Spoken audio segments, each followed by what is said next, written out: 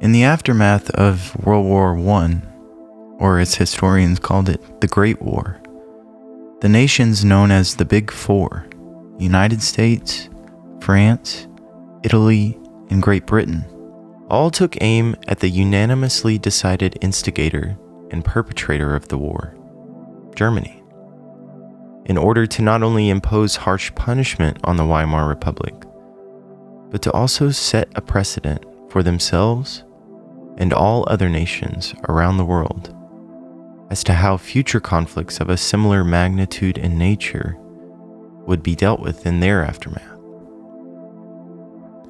One such precedent, set forth in the 1919 Treaty of Versailles, was designed to not only cripple Germany financially, making it exponentially more difficult for the post-war nation to have a rapid recovery time, but to also cripple and tarnish the global image of Germany, steeping the country in shame and embarrassment for years to come. Article 231, or more commonly referred to as the War Guilt Clause, imposed massive reparation expectations on the defeated country. It is interesting to note that the shame and humiliation would be the perfect catalyzing force to give rise to fringe politicians and minority groups that would in time become the leaders of the Third Reich. But even before the Nazi movement from minority to majority, Germany would vow to never again be the focus of such humiliation. As we all know now, this vow would become fully voided in less than 30 years, and the massive reparations imposed by the Big Four stood like bug bites next to bullet holes when compared to the reparations mandated by the 1952 Luxembourg Agreement between Israel and the newly named Federal Republic of Germany. Although fraught with tensions and stifling grudges between nations, on September 10th, 1952, the Israel and Federal Republic of Germany Agreement was signed, ushering in sweeping reparations to primarily Jewish victims initially, but eventually recognizing other minority groups in the decades to follow.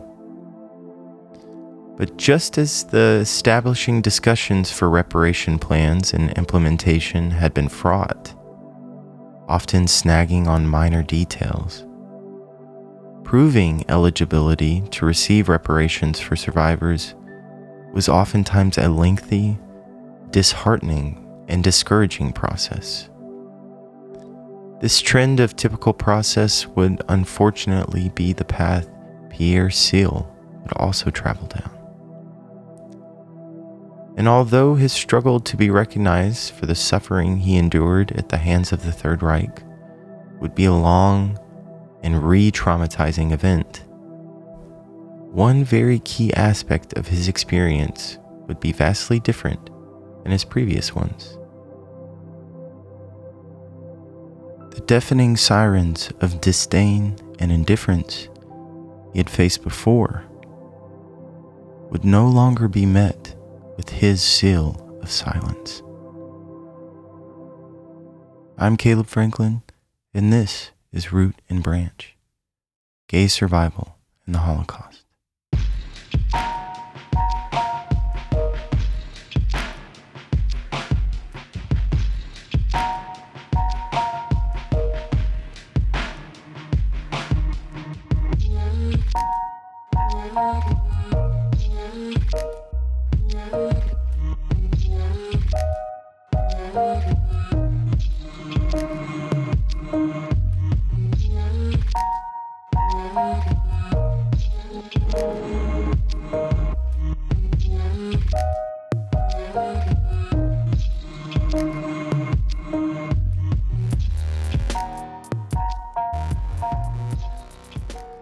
Episode 2, The Stolen Watch, The Silent Devouring, Part 3.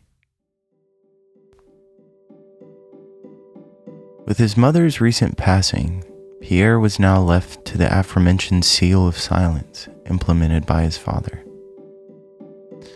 Whereas before, the seal slipped open by way of his mother, and found were moments of relief, being able to share his stories, his heartbreak, and his hope. Now Pierre was met daily with cold and quiet dinners, across from a man who cared for nothing more than the sporadic nostalgia and rememberings of the wife that he had lost. It was during one of these cold and quiet dinners that Pierre noticed his father's hand, frozen around a soup spoon and unable to clear an invisible barrier to his mouth. He had suffered a stroke. For years following, Pierre would become the sole provider and caregiver to the man that knew so little of what his son had overcome, and was now unable to even form the sentiment if he did wish to know. His death on November 6, 1954, was matched eerily exactly 13 years to the day that Pierre was released from Schermek prison camp.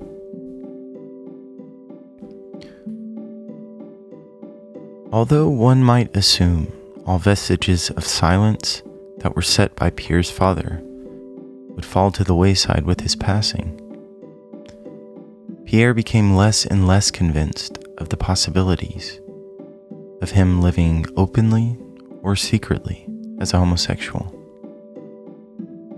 While not dead physically, the primary goal of the Nazis had been reached in killing one of the core facets of Pierre's identity, his homosexuality.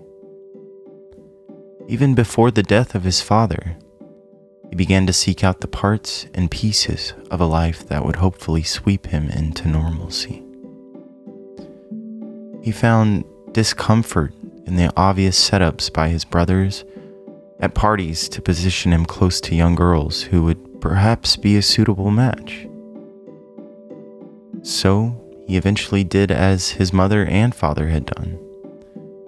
He wrote into a Parisian marriage bureau for options of a suitable match, and within a short time was conducting the Iberian Rite of the Orange, a ceremonial representation of commitment with the cutting and consuming of fruit. He would marry the daughter of a Spanish refugee 4 years before the passing of his father. Soon, the pair settled in a small valley about an hour outside of Paris, and Pierre opened his own textile shop, the beginnings of a pseudo-ordinary life. Despite initial complications of intimacy and the loss of a miscarriage, by 1957, Pierre would be a father to 3 growing children, 2 boys and a girl. During all this time, he was being devoured daily from the inside by a secret he could not unleash. Though Pierre took the brunt of the obvious pain and damage inflicted by an identity denied, his family would not remain unscathed. His lack of intimacy became apparent to his wife, putting great distance due to unknown reasons between them. His daughter, also the youngest of his 3 children, positioned herself farthest away from him, though she did maintain a close relationship with her mother. But as Pierre says, my malaise concerned chiefly my 2 sons. For fear of ever being pinned or pigeonholed into the corner as a homosexual, Pierre kept a careful arm's length away from his 2 sons. And perhaps even more upsetting than the fear of being found out by others was the fear he had of himself that was fed and perpetuated by an unsettling discourse of the time. A discourse that still runs rampant in parts of the world today, despite no factual evidence. A discourse that convinced Pierre that his fatherly relationship with his sons would no doubt shift into something much more sinister. I was paralyzed by an immense timidity. I watched other fathers play with their children, hug them, and kiss them.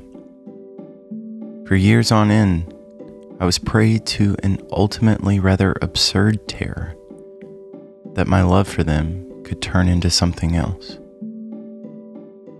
So as years passed, the devouring took parts of his life away.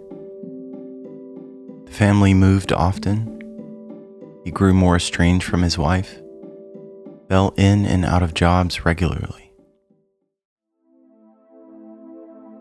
A jarring incident on his 50th birthday party led to a hospital visit and tranquilizers being prescribed, creating a new reliance on temporary methods for numbing his pain.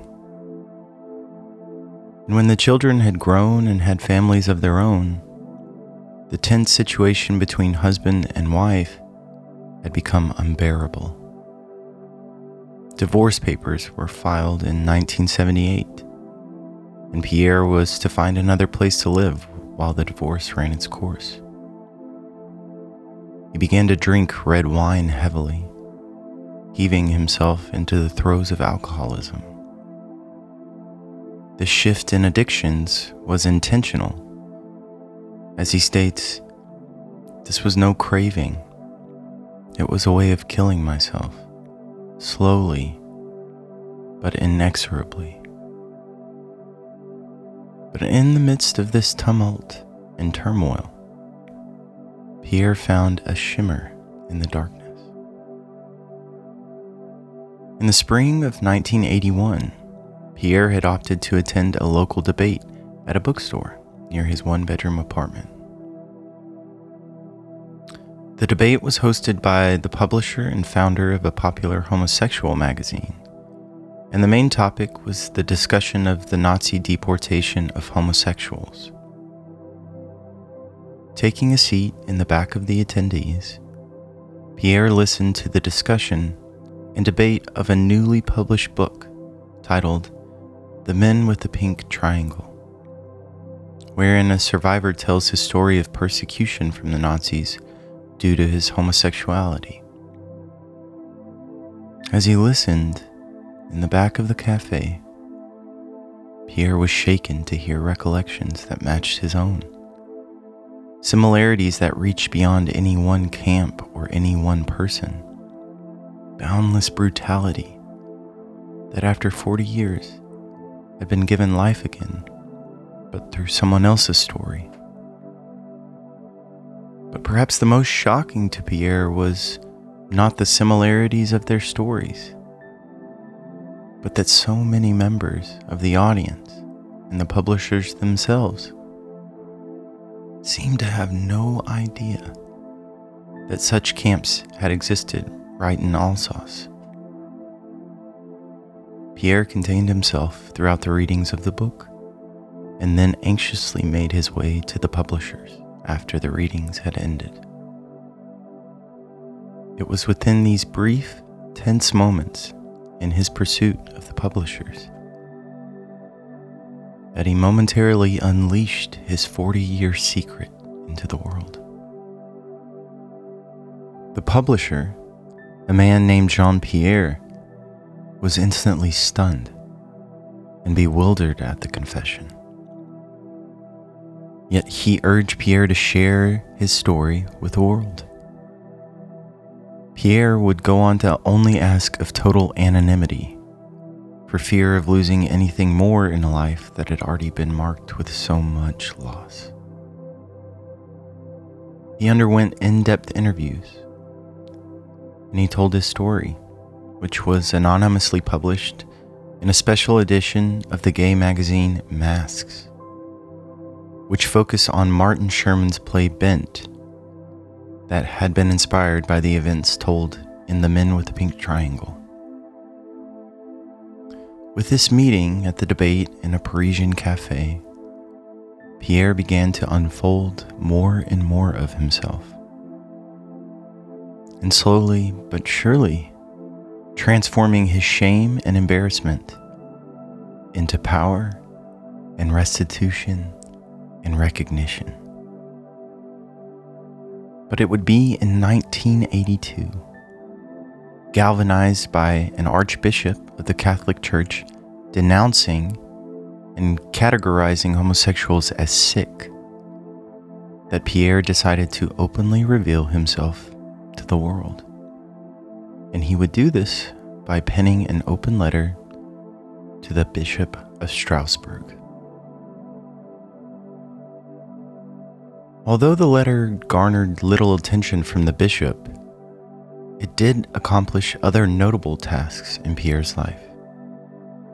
Perhaps the most noteworthy was Pierre's sharing of his true identity with his family. Before sending the final draft to the bishop, Pierre made copies and gave one to each member of his family. Throughout the initiation and continuation of his struggle of not only coming out, but of also telling those closest to him the torturous depths of his persecution, his family would become and remain solidly supportive of the actions he took and the person that he truly was. His wife even withdrew her request for a divorce, opting instead for a separation of property and new bed and board.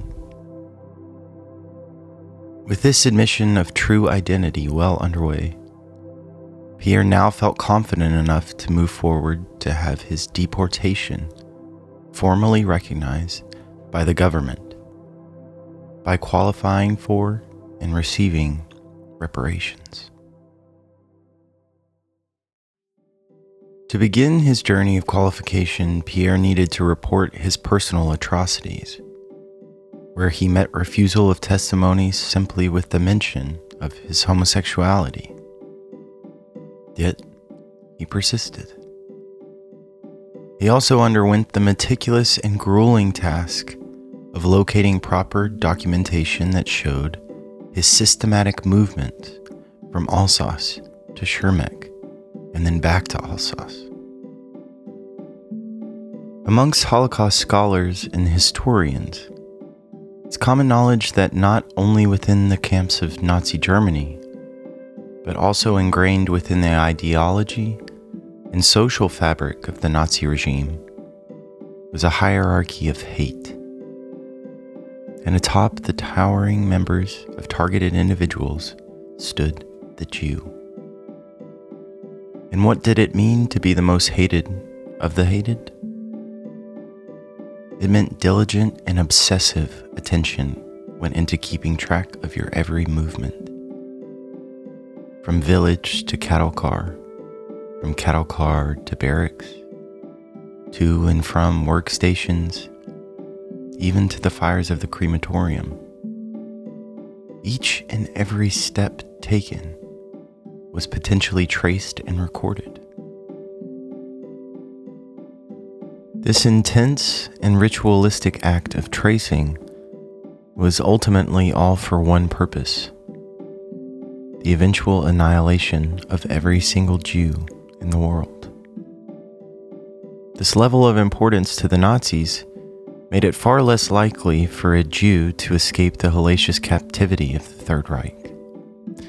And with this hyper-focus on one minority group, it meant sloppy record-keeping and incorrect information for many of the others. This might sound like a good thing for the other minority groups, but it was very rare that any actual escape attempts came to fruition. And it was even less likely that you would be released for good behavior, like Pierre had been.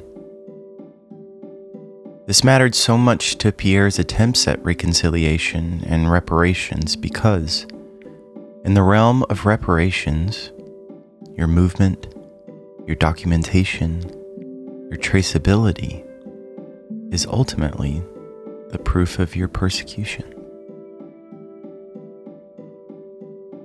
In 1994, Pierre was thrust upon the international stage with the publication of his memoir. He appeared on international radio and television, And now the story that had consumed him daily, the dissipator of his relationships, had taken on a new life. And it was not one characterized by embarrassment or shame, but one of public pride and ownership for his experience and his identity. Unfortunately, this rise in notoriety for Pierre also brought about a rise in homophobia, a rise that Pierre fell victim to shortly after appearing on French national television. He was beaten by a group of young men while they hurled homophobic and hateful slurs at him. This encounter created an angry sadness in Pierre. It was after the attack from the group of boys that Pierre was asked to share his story again. This time would be with directors Rob Epstein and Jeffrey Friedman in their documentary film Paragraph 175. During a section of the film, Pierre is being asked to recount his experience when taken into custody by the Gestapo. In particular, he is asked to describe the rape he experienced at the hands of the Gestapo. He becomes visibly upset, yelling at the interviewer, his face a deep maroon, his blood vessels protruded. It was obvious that it was excruciating for Pierre to even think about discussing. And another thing was obvious. His violent encounter with a group of young men had pulled back some of his pride, and his newly held identity was slipping. Yet, it was with the premiere of Paragraph 175 at the 2000 Berlin Film Festival that Pierre Seal found complete and total purpose, recognition, and satisfaction in what he had been through and what he had accomplished. At the conclusion of the screening, Pierre stood and received a 5-minute standing ovation from the audience. A true testament to how his story could be heard and felt and relayed across so many groups of people, but especially to the LGBTQ+ community. It would be 3 years later that Pierre would formally be recognized as a survivor of the Holocaust by the International Organization for Migrations. It should be noted that in addition to his formal recognition as a survivor, Pierre also received a check for 9,100 francs, around $1,300 in American currency, as a pitiful offering of reparations for the immensity of turmoil he experienced. But Pierre was always quick to adjust any presumptions of his actions and monetary motivations. I believe he knew he'd never receive a large settlement for his imprisonment, but rather it was always the goal of visibility and more global tolerance, and a chance to stand up to be counted that pushed Pierre to the brink of madness and back again. Pierre would only live another 2 years after his formal recognition as a survivor. The man that had endured a seemingly cinematic and hyperbolic resistance to his identity died on a quiet day in November 2005 from complications of cancer. Though he always kept a candle burning for the memory of his good friend Joe, Pierre had managed to find love outside of his ceaseless rememberings. He was supported and loved by his partner of 12 years, Eric Filou, and also by his 3 children and wife, who never proceeded with the filings for a divorce. Although he was unable to live long enough to see himself fairly compensated for his suffering, I choose to believe he found comfort and peace in not only what he had done for the world of the living homosexual, but also for the memory and body and place he restored to the persecuted homosexuals of Nazi Germany. And perhaps this time, as a new journey was set before him in his passing, he could now slip into the streams of an easy silence and no longer tremble for one that would devour him.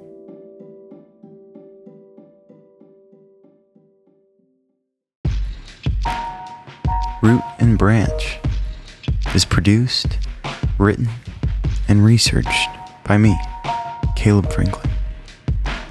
Music and sound design by Benjamin Dunn, and artistic direction by Lindsay Franklin.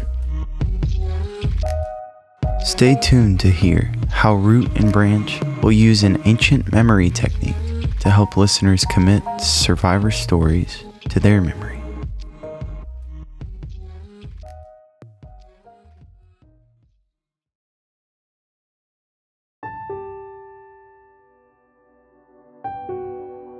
As I enter in the garden, there stand two men. What once was the boy in the cardboard clothes, and his father, grown weaker, yet holding his locked mouth tightly. A soft gaze passes over both of them and transpires between them. A gaze of pining and yearning and misunderstanding. The gaze then begins to glow, and slowly but surely begins to burn. Flames again leave a pile of ash, but this time there are unique seeds left behind, all of different hues and different shades. The man is careful to collect them. He scoops the earth out from its place and buries the seeds in a shallow home.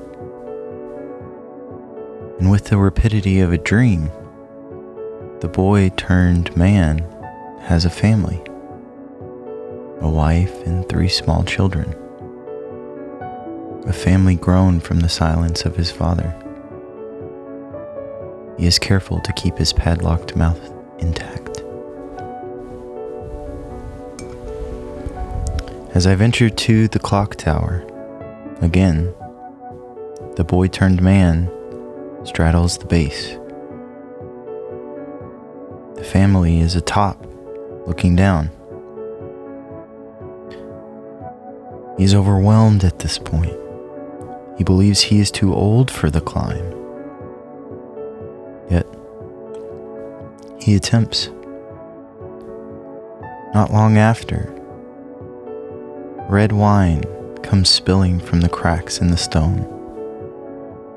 He's slipping. He's losing himself. He cannot make it.